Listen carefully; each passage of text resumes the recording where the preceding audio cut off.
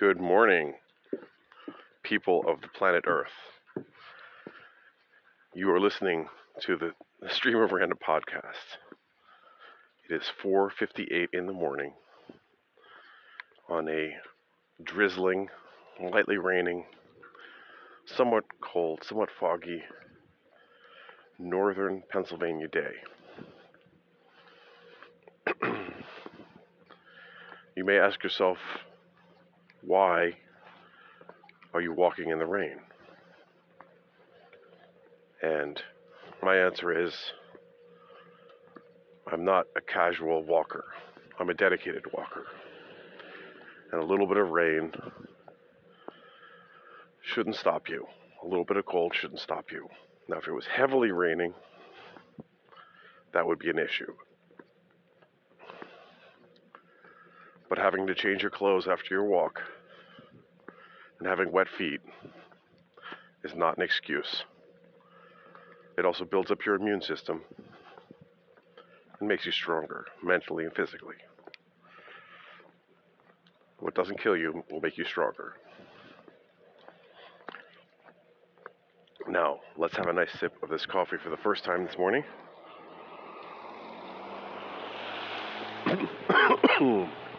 Damn, that's good coffee.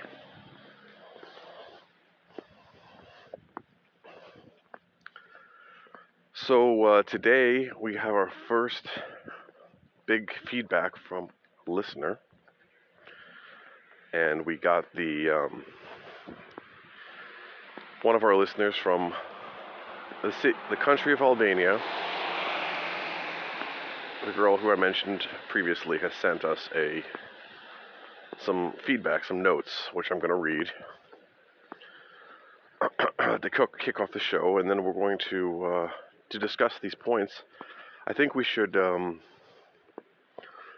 read them point by point, and then I can read the whole thing, and then discuss them point by point, so that we'll get this kicked off. And anyone who sends me a note or sends me a voicemail or gives me feedback, we'll put that on the show, and we will, not anybody. Like, if we ever get to Joe Rogan's level, where he gets thousands and thousands and thousands of emails, he says he doesn't even look at any of the Facebook comments. But, yes, for the dedicated few... Oh, by the way, that sound you hear, those are fracking trucks.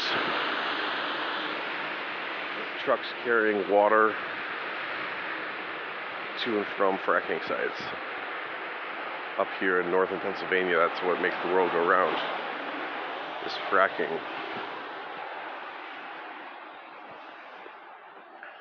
Which is a form of energy extraction by pumping water into the ground and pumping it out again, and they're all into water.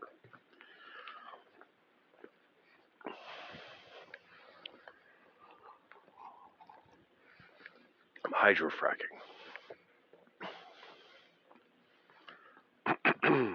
Yeah, lots of big trucks.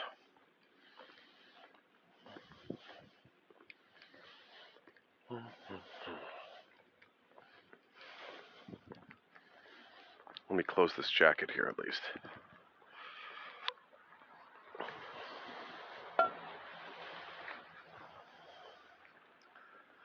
Need to get some gloves.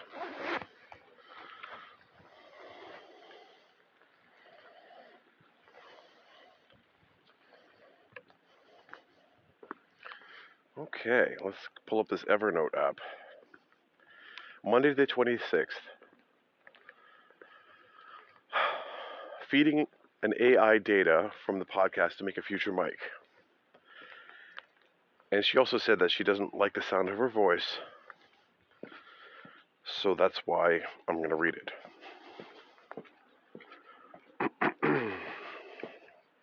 As entertaining as the idea of a virtual you might sound, it'd probably be nothing like you, just like the rest of AI is nothing like actual human intelligence. Like you said further into the podcast about genetics being a system to bring information forward, the only way an AI would be cyber Mike would be the whole genetic material of the actual Mike, copied down to the last quantum particle, holding genetic material, and then translated into binary. Although fictional, it's still fascinating to think about.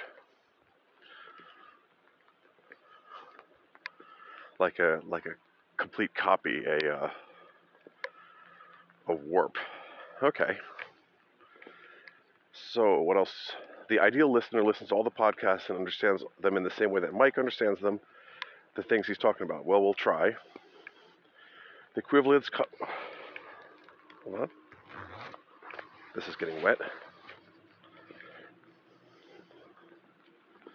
The equivalence model of computation of how generic programming concepts can be modeled or put together to represent the same completeness. I'm no expert or even an intermediate beginner learner, but to my mind that seems doable. UML, Jekyll, Ruby system modeling. So I said, I'm really a beginner, I'll put down some notes for me here too, but I actually have an idea what you're talking about. UML stands for Unified Modeling Language. It's a language used to model software system solutions, application structure, system processes, business processes. Jekyll is an easy way to build websites. Ruby is a framework which is known for its productivity and simplicity.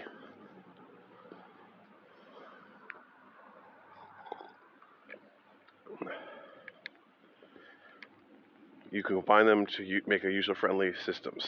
Did I get it right? You also said you wanted to come up with your own notation, basically coming up with a small syntax that can bootstrap itself. A unified model that connects functional objects and object-oriented together. Now that sounds great, but how much memory usage is that going to require? As far as I know, Ruby does take up a lot of memory. Maybe you should opt for more efficient language that uses fewer resources. Otherwise, a worldwide distribution for everyone, despite the opportunities and finances that you have in mind, explain further in podcasts might not come to life. Accessibility of said model. Accessibility is a technological issue that's being criminally left aside. Everyone who knows how to write and owns a smartphone connected to the internet could do that part by putting tags or alt text in non-text and visual content. At least the blind and disabled people who rely on screen readers can experience it. Okay, creating something that is aesthetically pleasing as a method to teach young children, as it's going to be easy on the eye and also accessible by everyone. Since not everyone can afford an education, this could be revolutionary. Not only people from all over be able to learn by the price of only sheer will, but the teaching model would be so much more efficient, and the assistance of the tutor no longer be needed. And this modeled system would be the teacher and the assistant at the same time.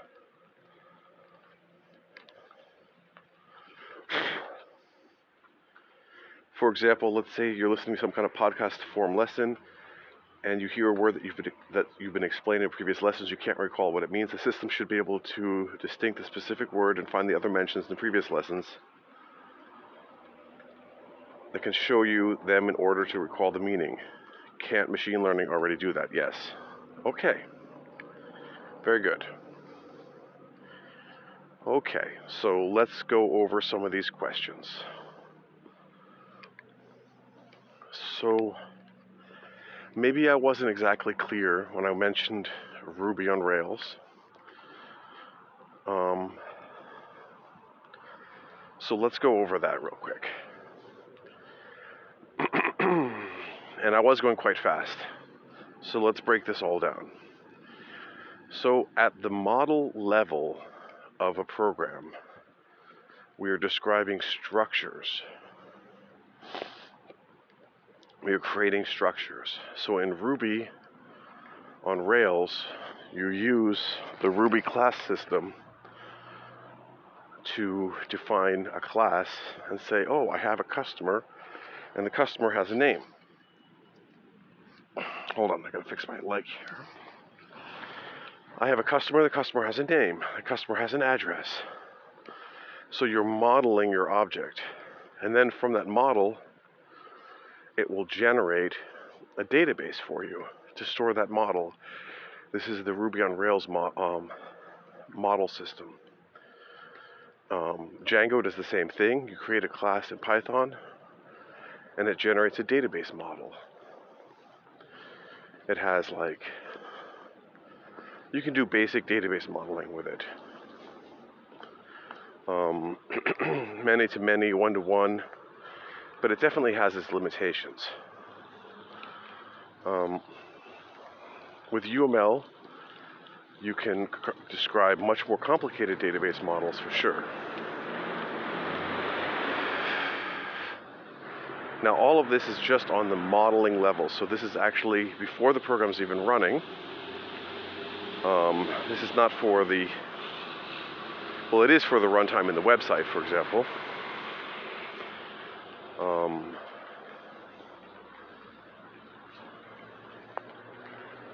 Inside of the website, you'll also be running like Django, Python, or Ruby, or any of these other model view controller systems. But the basic idea is that you define a model in the language of whatever implementation language you're using the class structure and then annotations, and then somehow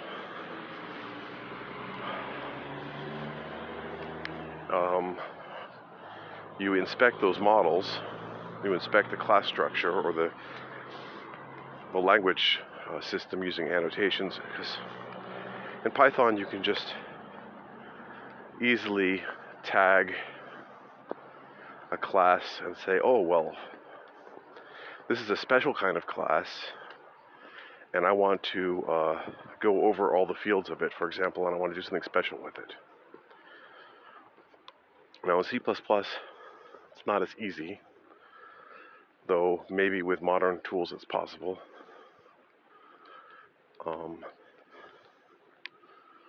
And this is a desolate part of town. I don't even want to go here, but we're going to continue looking.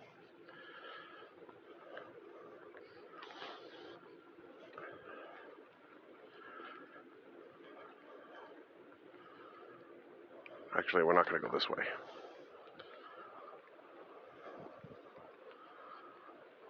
I walked right from the tourist area into the industrial area.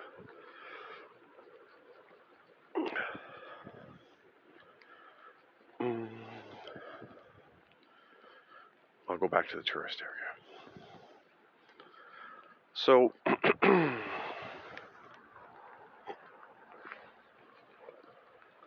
the question is what time. There's different times of programming. There's the compile time and the runtime. So,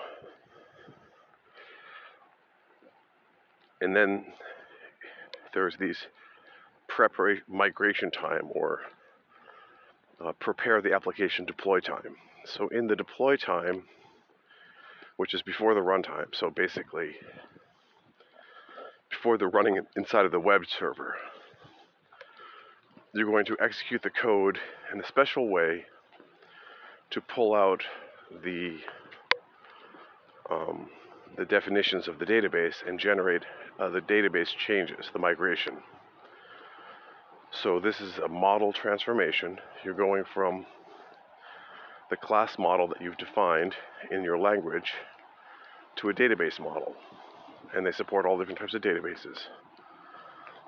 So that's like the whole promise of these ORM systems. Object relational mapping.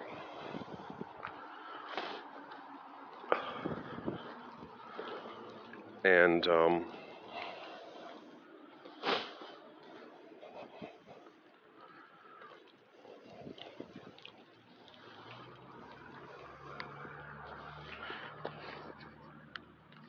so you've got these ORMs.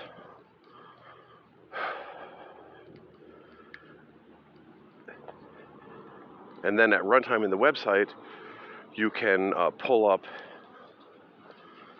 a at runtime in the website, you can pull up an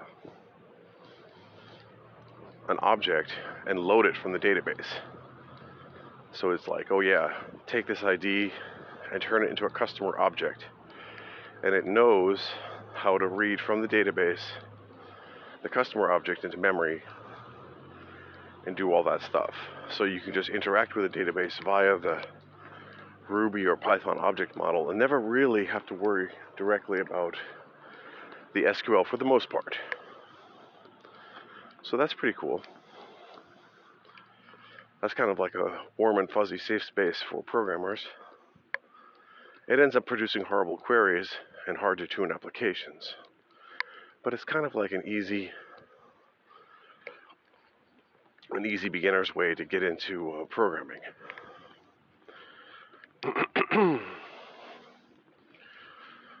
So I'm just thinking about DBase 3 and all these old database languages where you would program directly on the database.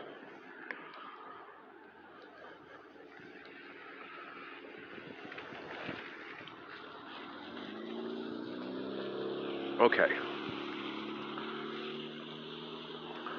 So now, I don't think I mentioned Jekyll directly. I think there might be some confusion. But when I'm talking about a notation and a model, I'm thinking more on this abstract level, on the UML basically level, on the Unified Modeling Language, and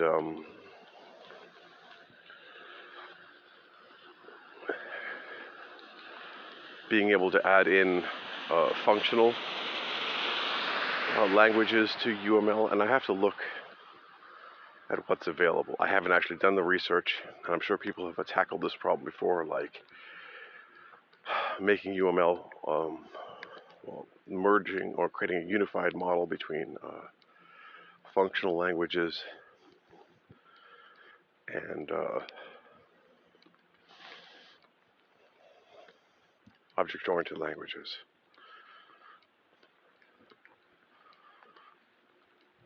So we're going to have to think about that some more. And it's a deep subject.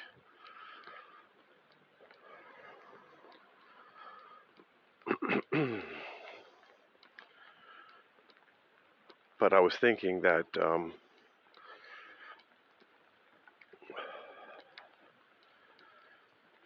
we could create a system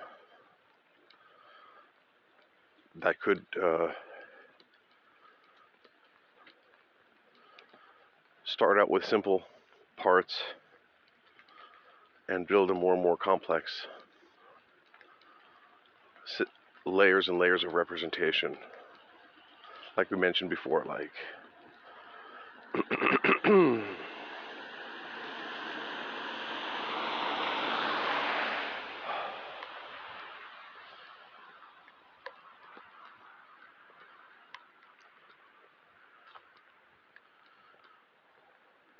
wow, I need to think about this some more.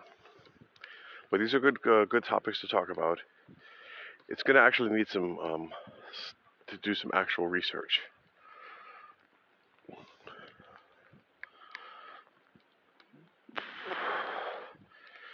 But what I'm kind of getting at is, if you look at UML, there's another language underneath it called Meta Object Framework, which kind of defines a lower level of objects and classes on top of which UML is built. But it's a particularly nasty, and that's used to build the XMI, which is the XML representation, or the interchange model for UML. So UML is really a huge mess, that the systems are not even compatible with each other. There's a representational standard, but that representational standard is junk. It's not aesthetically pleasing, it's not beautiful. And I'm thinking that we could create a notation, a textual notation, a programmatic notation that would define the model, the meta model, whatever it is, all those models, layers and layers of models,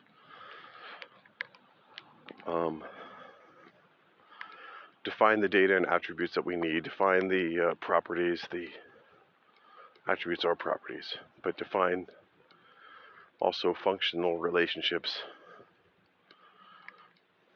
all on a level of data notation or notation, a language, and maybe that language is something like Haskell, maybe it's something else. I'm hoping it would be something simple and easy to use, and I think I have to try it out.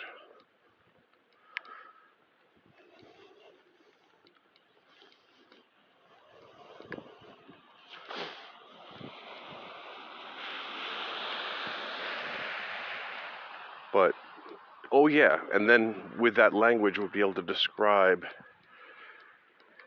other systems, be able to pull them in and be able to annotate them. Just like you said, tagging images for blind people.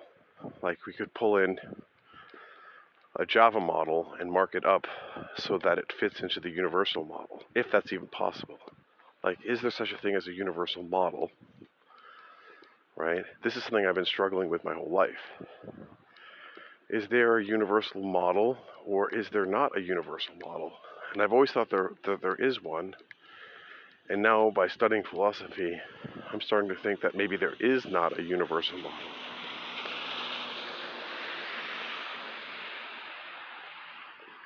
Or at least, the universal model might be more complicated than we want it to be.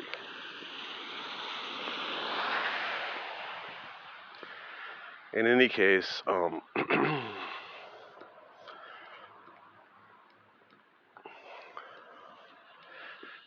this topic, I think, should be done more on the doing level. And I will talk about it more when we get some examples. But my basic idea would be that, yeah, I said like import Git. Like we could pull in the Git system from the source code, and then we would mark up the data structures in the C code or the data structures on disk. Because a lot of times you could see Git as just a disk-based specification, like you're modeling the data itself. Not even the data in memory, but the data on disk. And to understand Git, you really have to understand that file system level information, like blobs and hashes and refs and all that fun stuff.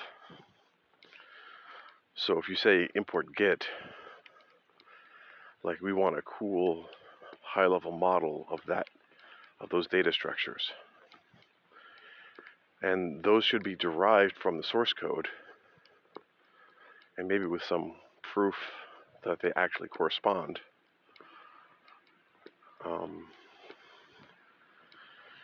And then we could say, oh, well, there's a Python lib for Git, and we could import that, and then we could show a correspondence between the Python lib's implementation and the actual Git specification even. So we could check each feature of Git and make sure that it's implemented properly. Be able to generate tests based on the model and then feed them to an implementation and check that it actually matches. All of this on a higher level where we're just dealing with the concepts presented. So that's kind of would be like the ideal world, where you could just like list over the concepts and permutate over combinations of those things in appropriate manners. And that's kind of what we do with the database model in Ruby on Rails. And even the actual implementation of this thing could be in any language. Though I am tending towards Haskell just as a amazingly powerful system. but it has to have a nicer presentation layer. And we want it to be easy to understand, at least to approach, and to be pretty to look at.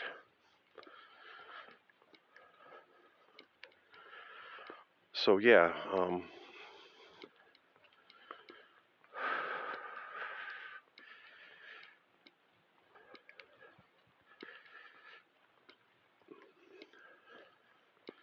and what I'm saying here is that there is some connection.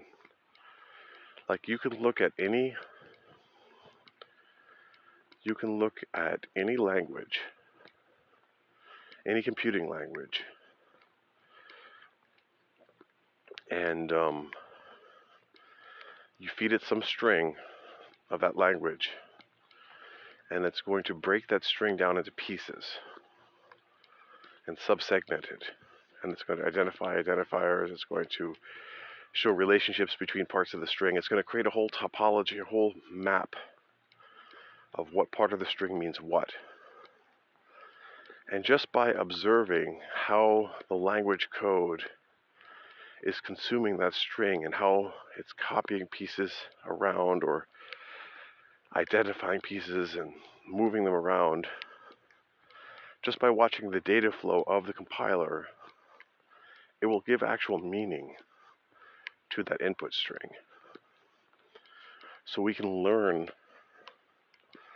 something about the language in an abstract way just by observing how the computation is done, if that makes any sense. And that's the principle of the introspector idea, is that we can learn something about a high-level concept by a deep study of the low-level concept, low-level implementation, and by aggregating that information together. And you'll see commonalities between all these different languages in terms of they all have tokens, they all have, syntax trees of some kind, or tree structures, or some kind of structures. And this we can also model and set up ways to capture and explain that information.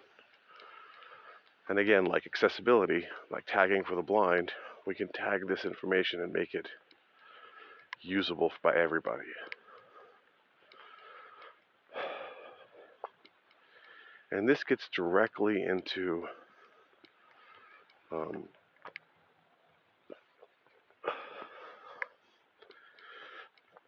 a lot of the fights. If you even mention this kind of idea, it will make people very upset, because, well, first of all, they're going to say, well, these implementations are not supposed to be public. We reserve the right to change them. They're kind of like the internals. But I think that the internals of the language are the important parts, because the internals are what the computer can understand. They're what is computable and automatically followable. And everything else has no meaning, absolutely. Right? Like all the human language stuff that describes things is kind of fluffy. It's subject to interpretation, it's subject to aesthetics, it's subject to definitions of meaning and all that stuff. But the computing stuff is absolutely executable. And even if you have something that you have no idea why it works, but it does work, you can study it as an object. The guy who came up with the fractals, he's like, Lorenz, I think, he was doing some study in weather, and he found out that the slightest changes in his model, in his parameters, would create wildest changes in his simulation. And he discovered the basis of chaos functions and fractals. He was trying to create a weather function. He ended up creating a fractal, or a chaos function. And He studied it and studied it and studied it. He actually studied it as a subject. It's like, wow, I came up with this function. I don't know how it works. I don't have the meaning. It doesn't have a model. We have to discover it. So we're actually studying the random implementation of something as a subject of study. And this is now my proof that code is not art.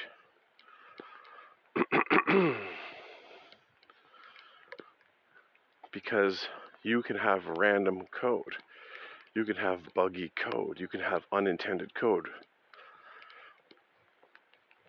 And it's not carrying the, it's not, well, okay, maybe it is art in a very, very modern, strict sense. But it's not carrying a message where the message is wrong. Like, oh yeah, this is a weather function. No, it's not. It's a chaos function. It's not modeling the weather. Right? It's not doing what it says it's supposed to do, or what you think it's going to do. It actually breaks your mental concept. And we don't know what it's doing. We don't know why it's doing it. And the computing is full of that. And it turns you into like a forensics person. And they say that the creepers in Minecraft were created by an accident as a software bug.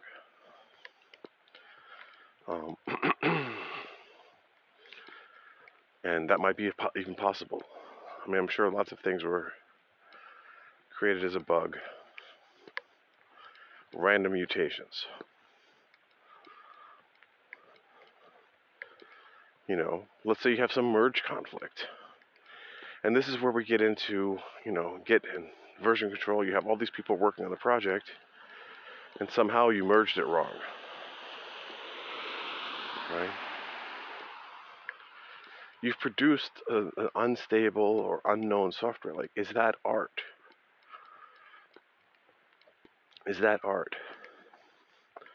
Merging two random branches of code together and accepting some changes and accepting other changes randomly or semi-automatically, is that actual art? Like, what version is it? What is its intent? Or did we break the intent? Is it now an adulterated system? So we're kind of getting more into the quality control. If this was an FDA system, they would say it's no longer a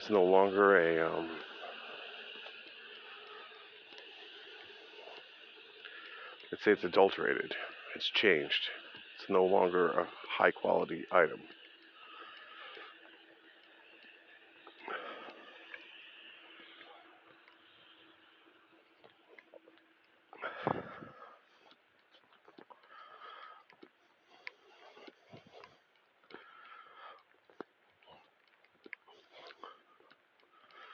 And I guess this all gets into these proof systems, which are horrible. Horrible, horrible, horrible proof systems. Software validation, verification.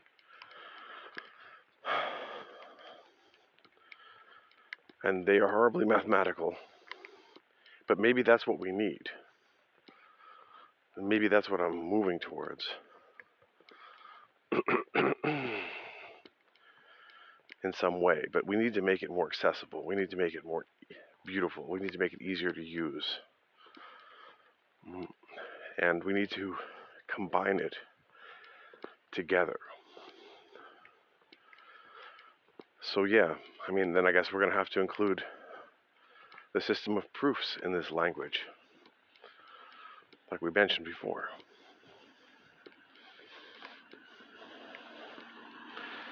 Now, when I was thinking about the virtual mic based on the podcast, obviously it wouldn't be me, but I was thinking at least it would be able to pick up on, let's say, the topics discussed, dereference everything, load that all in, and have some kind of discussion based upon what was said, and be able to, let's say, talk about one topic or remember everything about one topic. And as you said, do we need AI to just like look up a keyword? No, we don't. But to consider a concept and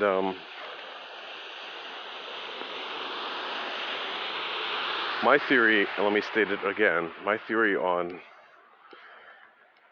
computing in AI is that, AI might not be able to talk about the world.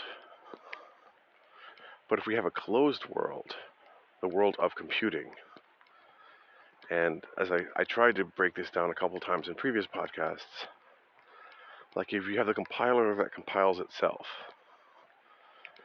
right? The world is very much closed for that particular instance. It's not clear as how that compiler will be used in the future. But the fact that it needs all the code to compile itself, it needs all the code to compile the operating system, like that little part of the world is pretty much a fixed point.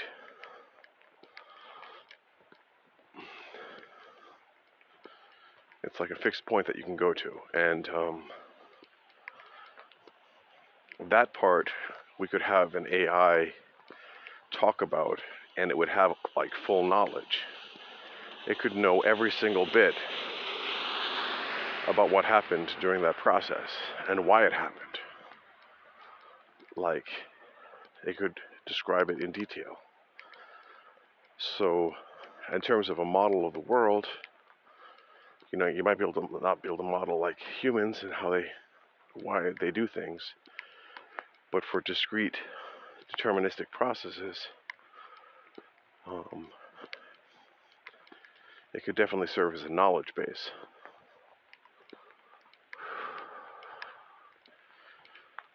Okay, looks like someone else is walking in the rain today.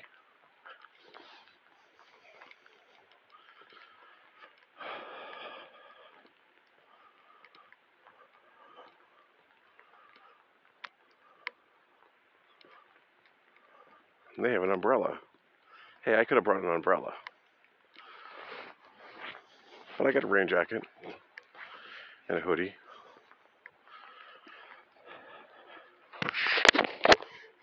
Let me just pick up this microphone so it's not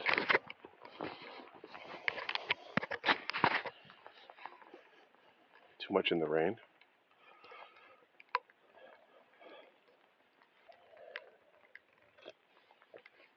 I'll just go back in the other way. He's going in the other way, I'll go the other way.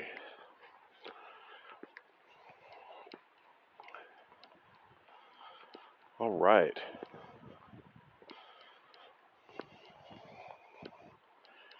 So yeah, at least, and I hope to do this in my life, is extract a voice model for myself to create a text-to-speech system that could speak with my voice, to convert all the podcasts from voice to text, to create a voice-to-text model that would detect my voice and spit out the text, and then apply language tools on it so that we might be able to make a connection between the computing models that we're talking about, the source code, and the human language.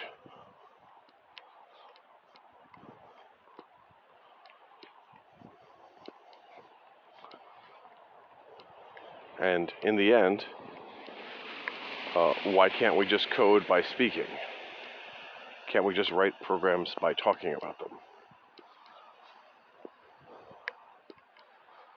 And get feedback from the computer and be like, well, you talked about this and we understood that. And what about this part that you haven't talked about? Because it would be building this model and then checking the model and saying, oh, well, you missed this part. Or this part is not resolving. Can you help me resolve it?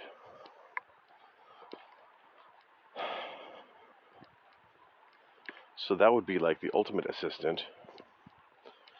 And I do think that no matter what happens, as I mentioned before, we're going to get better and better AI assist for coding. And there's going to be less boilerplate. There's going to be less copy and paste.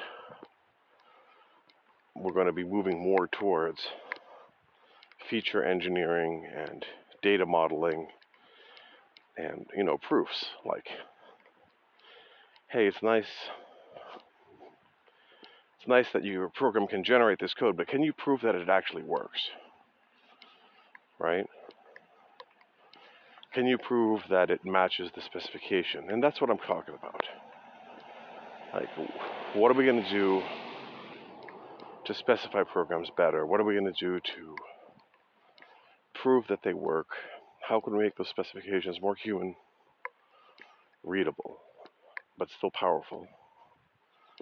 Because if you ever look at some of these COQ, the French word for rooster, the proof language, it is just amazingly horrible. Aesthetically unpleasing, let's put it that way. And the proofs are horrible to read.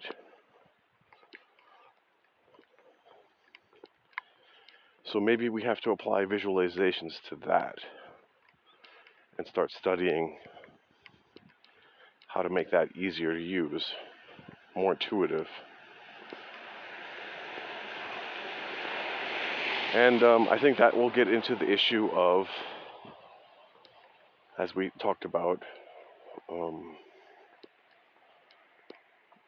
that these language level and, we talked about is math, how to visualize math, right? Well, how do you visualize a proof? And at some point, you're going to get into the area that it's not easily visualizable. It's going to require a leap of the mind. And these things are non-visual. And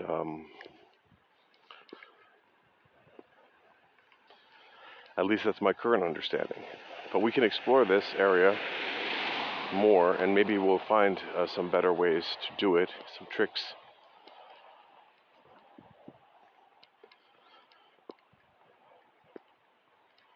Maybe we'll have a breakthrough.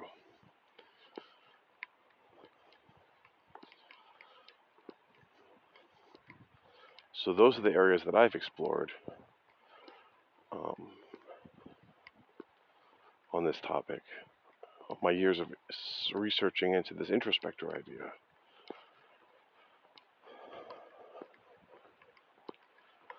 And it's an unfinished business, and I have to also improve my skills to make progress on it. And I guess part of it is reviewing what's been done and restating it and reformulating it, rethinking of it. Okay, so that's kind of my answer to the listener feedback. Now I want to get to a topic we discussed yesterday, which is the word structure,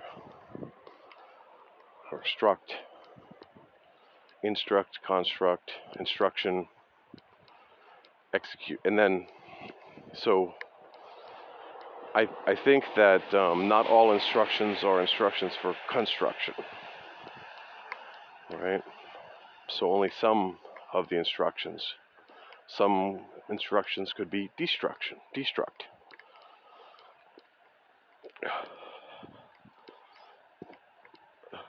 Some instructions could be for many other things. There's many other effects that could be caused by an instruction, or they could even be no ops, no instructions.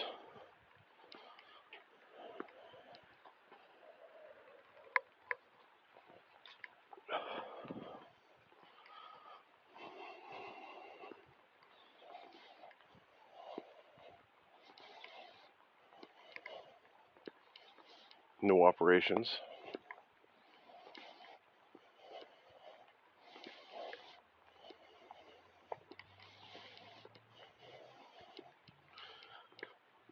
Oh man, I have to think about work again.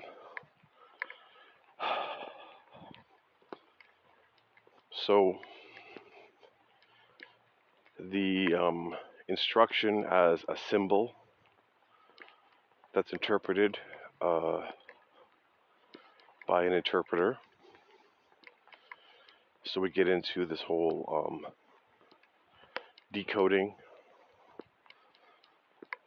of it, encoding, decoding of symbols, interpretation of symbols, and then that is basically,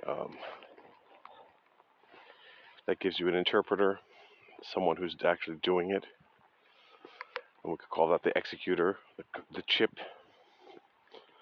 Like instructions could just be instructions for a chip. They could be instructions for a brain, a child.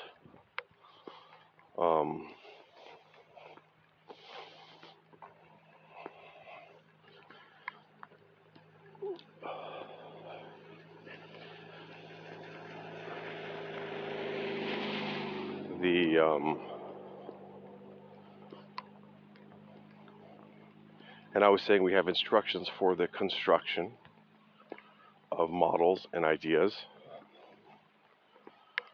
In Lisp, it's cons, construct from a list, construct a list.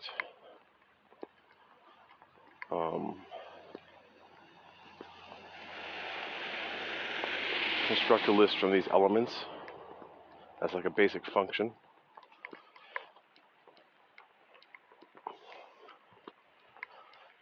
And I think they're called S expressions.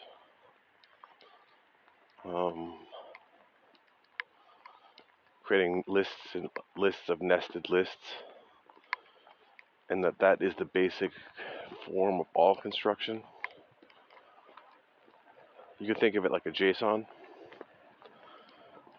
Like everything you can say in JSON, you can say in Lisp. You've got lists of lists, you've got maps, and a map again is just a special kind of list with two pairs, with tuples in it, key value pairs.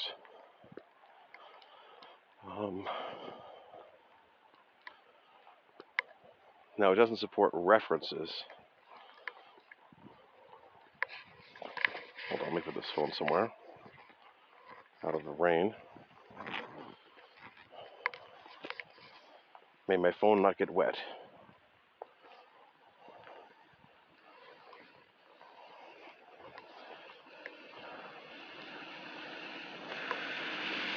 Let's hope that this podcast is getting recorded properly.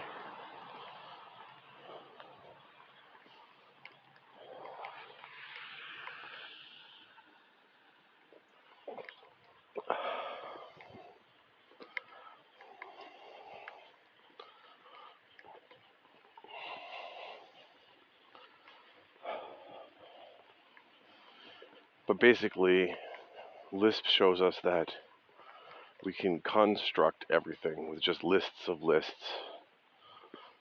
nested as much as we need to be nested.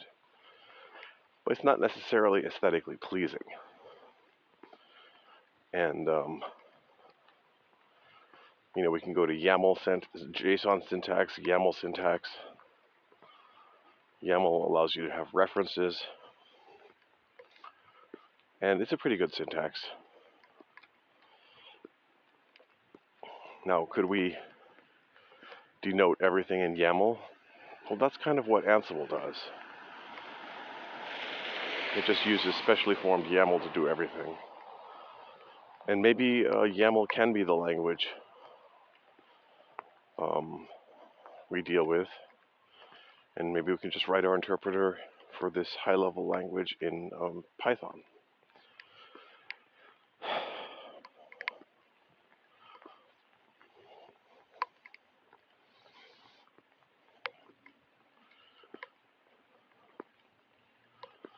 We'll see.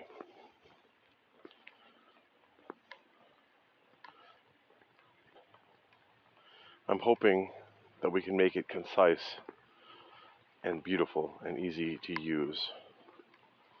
And maybe it has to turn into something interactive. See, the UML diagrams are interactive.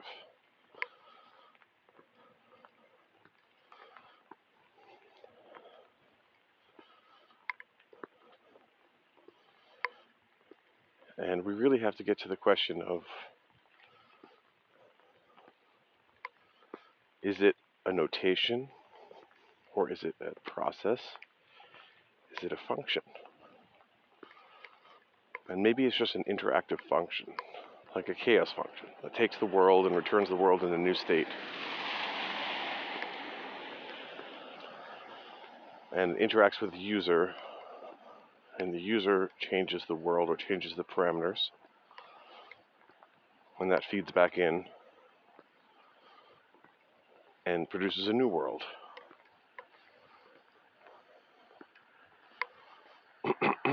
But then, how do we model that input and make it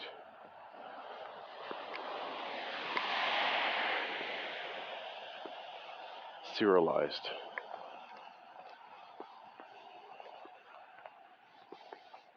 And how can we just type that in without having to?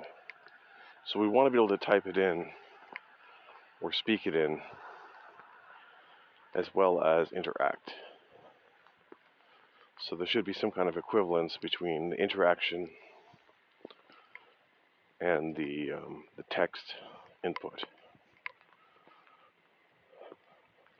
so that they can be interchanged.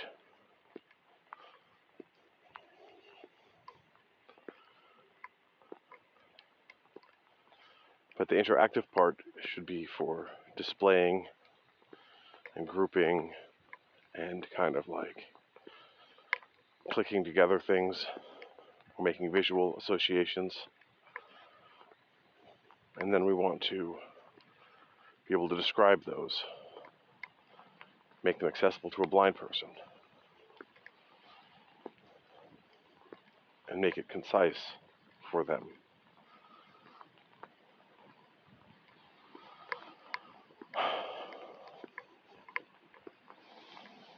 So I think we're going to have like a core bootstrap system, a core system that's going to be able to do the most basic operations, and then from that we can build everything else out. And to get it to bootstrap quickly, we really do want to use existing languages. Like, I'm thinking a simple like Flask micro web service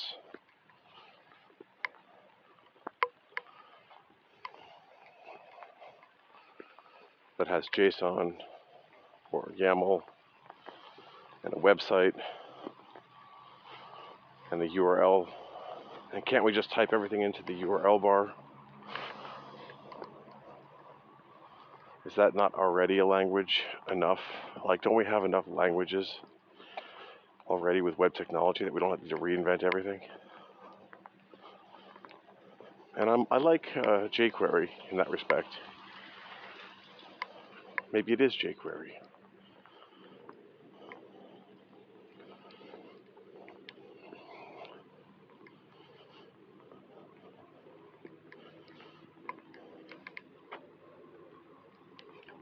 And to be honest with you, what I was thinking about previously was making a jQuery front end for Haskell backend to model everything.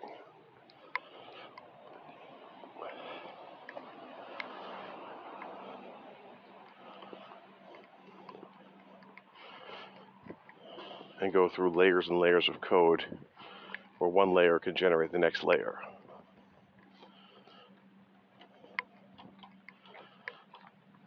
And I guess it doesn't matter what you use, because the bootstrap system will eventually be self-hosted. Like if you're in C, like you need the first C compiler to bootstrap, and if you have a different language in your system, you could use that other language to write the first basic parts of the compiler, and then use that to build the rest. You only need to port a core language, just like Go. Go only needs a core language to be implemented, then it can bootstrap the rest of the language.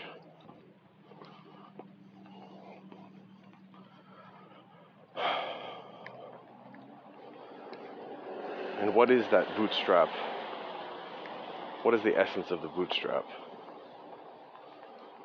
Sheer will. That the person can, through sheer will, as our listener said, raise themselves up, lift themselves up, and bootstrap themselves.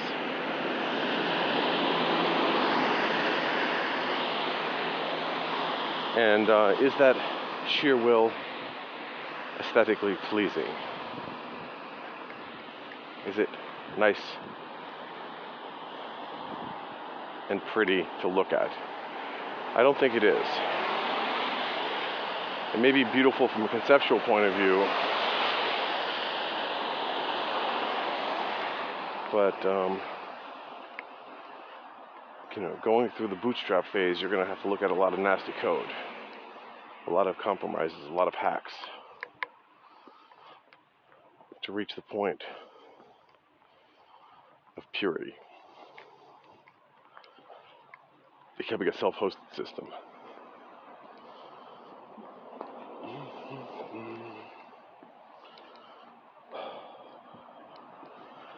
Kind of like PyPy, the Python compiler written in Python.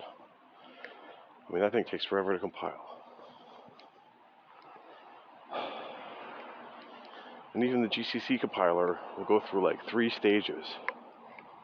Like use the system compiler to compile itself, then use that compiler to compile itself, and then optimize it again with a 3rd stage. Something like that. Phew, I'm walking uphill here. Let's check this recording.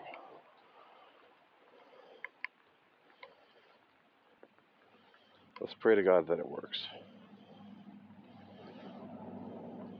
It says the microphone's on.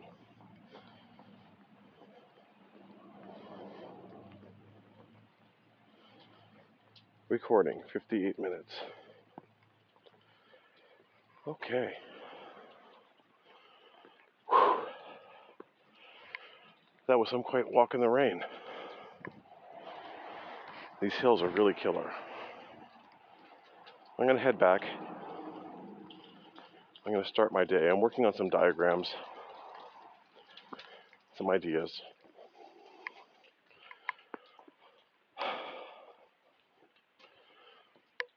Maybe I will continue and show a diagram and take a picture of it and talk about it.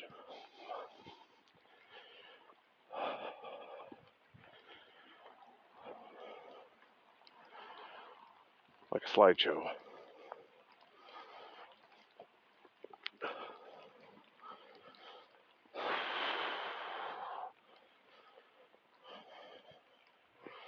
This is one steep hill here, oh my God. Okay guys, I'm going to just turn this off so you don't have to listen to me huffing and puffing up the way. Whew. All right. Well, now I'm back in the lab and drawing with color pencils on paper and just throwing together some ideas. And the diagram that I'm going to share is a very simple idea, but I kind of like the way I put it together. And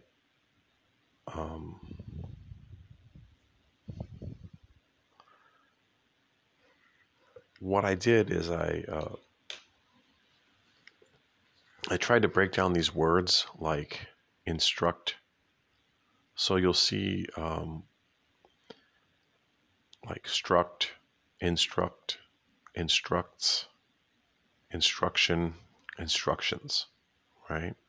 So those are different parts or different words that can be combined with the same root word. We have execute, execution, executable, right? Program, programmer, use, user, compile, compiler, right? Char, chars, bit, bits. So you've got like singular and plural, and we split the words up. We have process and processor. Now I showed that the processor is also the executor. I hope I showed that. Executor. Let's just add that in. Sorry, in the background, that's my fresh coffee being brewed. In case you wonder what that sound is. So I showed that the executor is the processor in this case of an instruction. So the programmer uses the compiler to create instructions which compose the executable, which execute on the processor. So we can construct sentences by traversing this graph in different ways. And the processor has a certain amount of bits, and a bit has 2 values. And if it's a 32-bit or 64-bit processor, then the number of bits also defines the size of the register.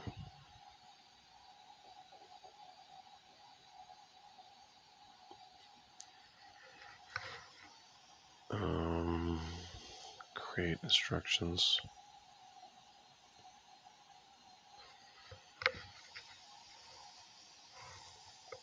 And the register is what holds a pointer, and the pointer addresses the memory.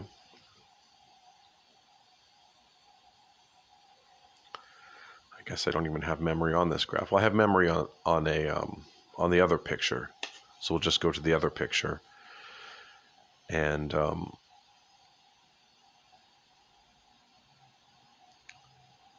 the number is the register.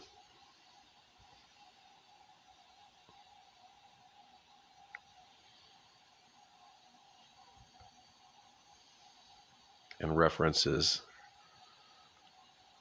the memory address.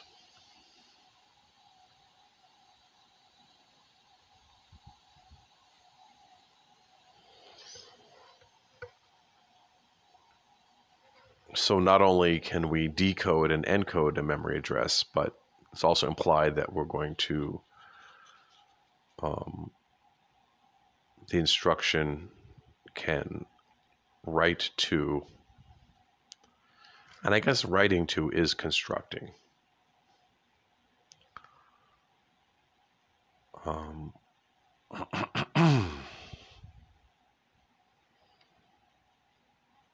So I'm just going to put write as a connection to encode, and read as a connection to decode. So we're writing and reading to memory, and the writing can construct or actually destruct. I'm just going to put destruct next to it as an alternative. And these are memory structures. Now the code, the actual instructions are also encoded into memory by the compiler. So the code itself is encoded or decoded. And I guess what I'm trying to show in this whole idea of the bootstrap here is that I'm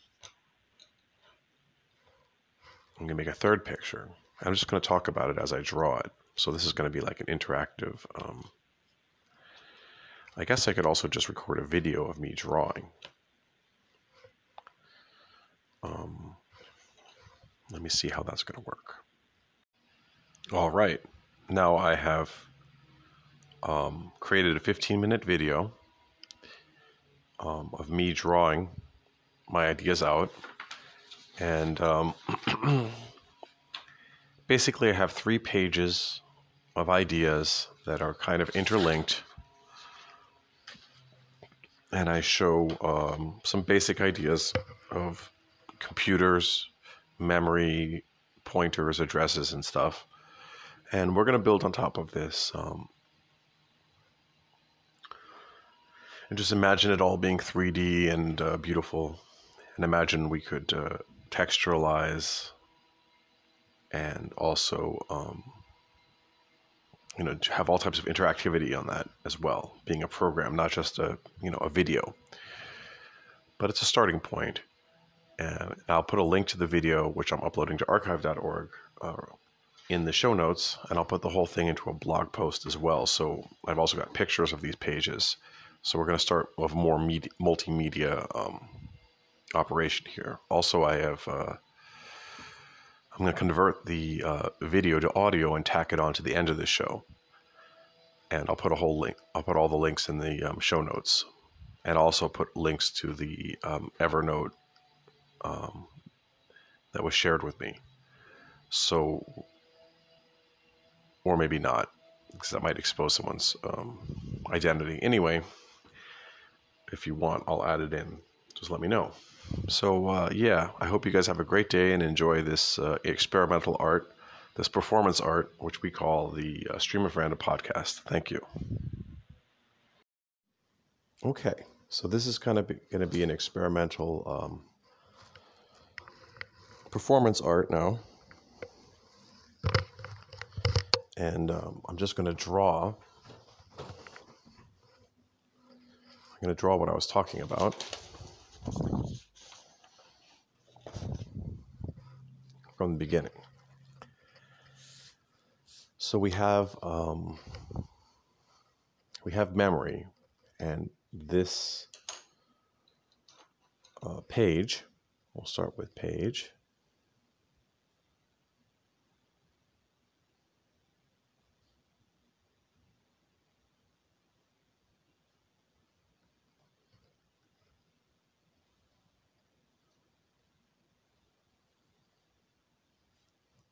Page of memory.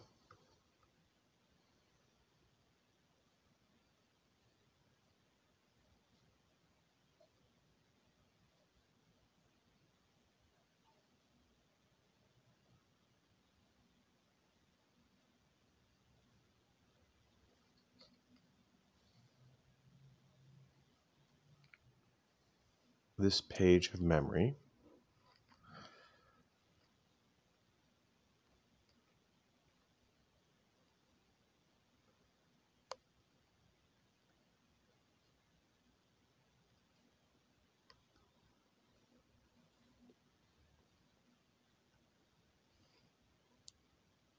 So this page of memory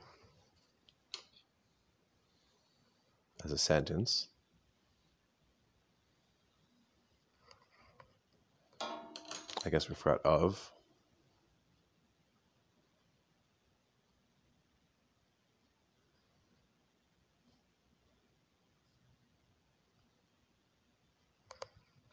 Okay. So this page of memory, and this is a page of paper.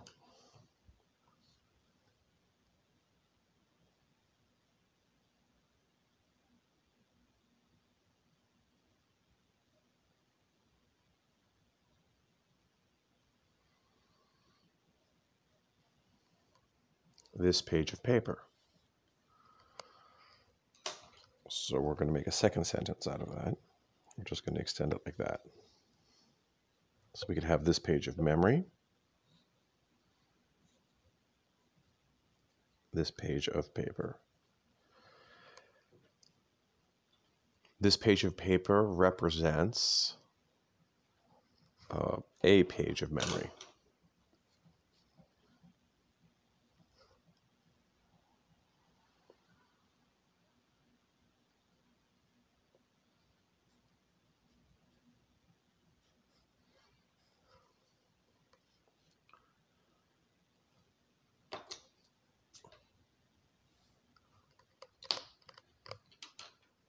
So represents.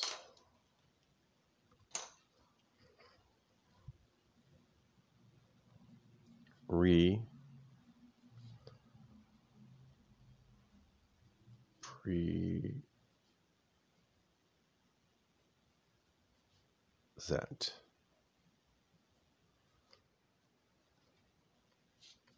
Represents.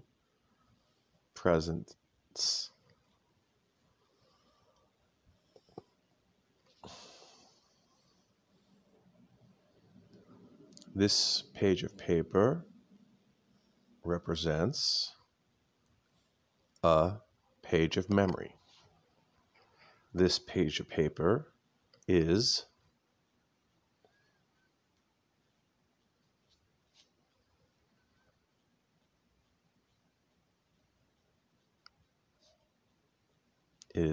present. Okay, it's present where? This page of paper is present before me.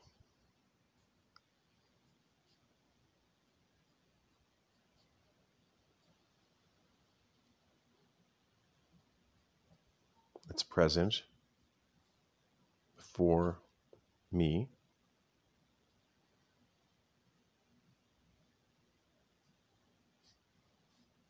It's present before you.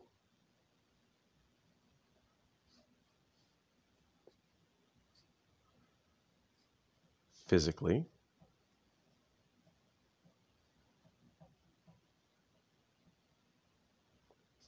Digitally.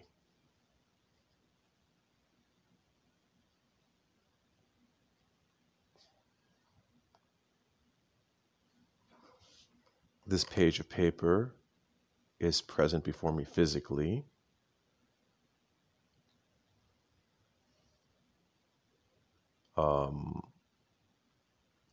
And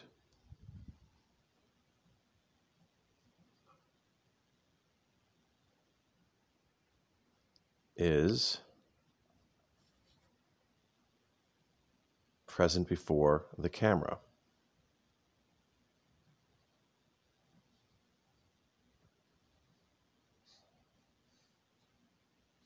which records digitally.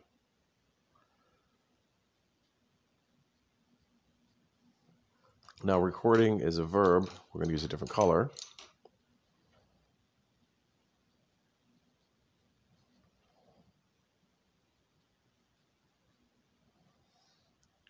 It's going to record data.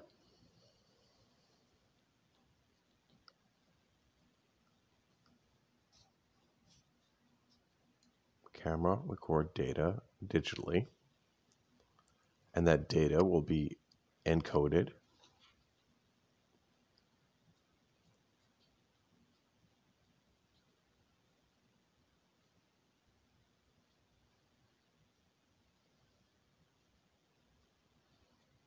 record, encode,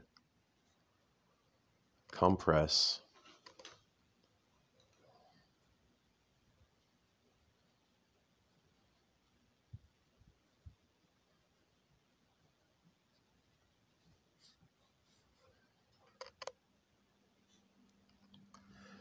so the camera is going to record and compress and encode the data digitally for me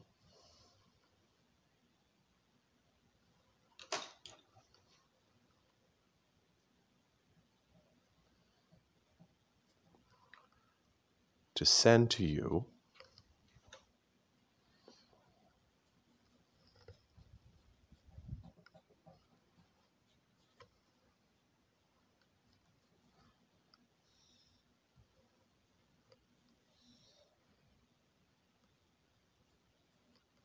send, transfer over the internets. And I'm using a table here before the camera on the table.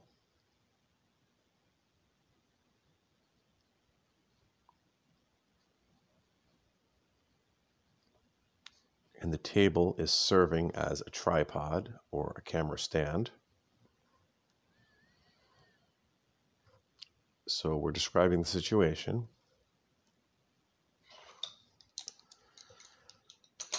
So this is a self-descriptive piece of paper. So this piece of paper, this page of memory, this piece of paper represents a page of memory that is self-descriptive, that represents, the paper represents a page of memory, and the paper represents itself.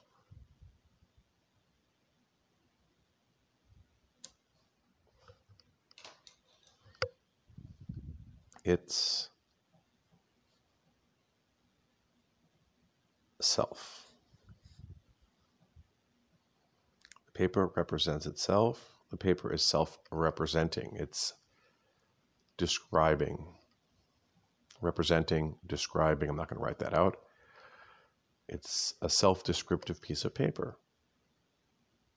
And it's representing itself to you. And this is a self-descriptive idea, memory, page of ideas.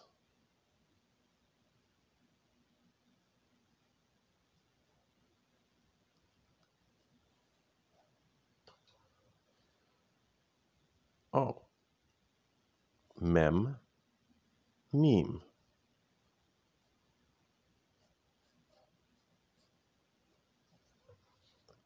So it's a self-descriptive meme that copies itself over the camera from my mind, concept, meme, mind,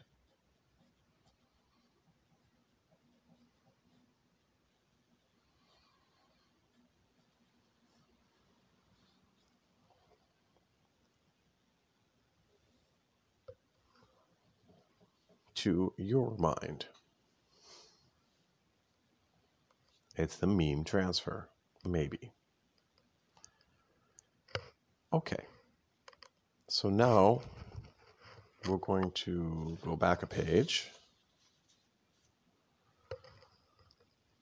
So this was my first page where I said we write or encode into memory of a computer, of a executor, and the executor, the executor is the processor with a certain amount of bits. You know, I mean, we don't have really 2 or 4-bit processors, but we have 8-bit, 16-bit, 32-bit, 64-bit processors. Theoretically, we could have, 128, 256-bit processors. 8 bits is a character, 16 to 32 bits are wide characters. Groups of them are strings.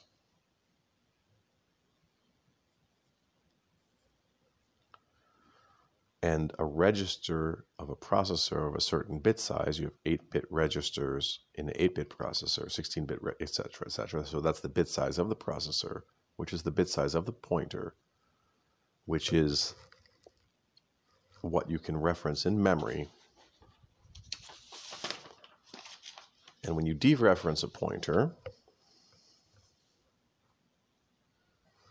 or follow, we go to a different page of memory. How's that? We just followed a pointer to another, where we're going to read or decode an address and dereference it to a page of memory, and then read the numbers out and decode or read those instructions for the construction. So if we represent everything as instructions to construct, right, this is kind of getting into representing data as construction, right? The constructive viewpoint of data. And the const instruction in Lisp is, I hope I don't run out of memory. const in Lisp is producing lists and tuples, and we're constructing constructors in memory out of constant strings and characters, and also creating references to them to construct larger and larger structures. So we have atoms, and these are all different structures or types. We go to type here. Type can be a list, an array, but it could also be a bit, characters, multiple characters, wide strings, 32-bit and 64-bit wide strings. But a type can also be an instruction, or a compiler can be a whole type of program. So we can get bigger and bigger types. And the programmer is a user who uses the compiler to create instructions, which creates an executable, which is loaded into a processor by an operating system.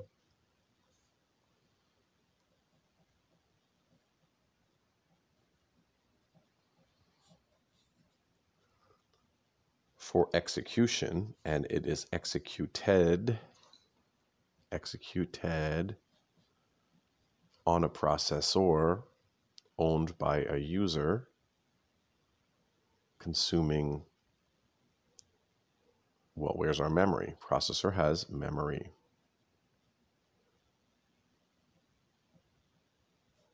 And disk. Attached resources on the bus. And those bus resources are addressed by pointers or registers and instructions to read and write to them. All right, let me see if I ran out of disk yet. 15 minutes.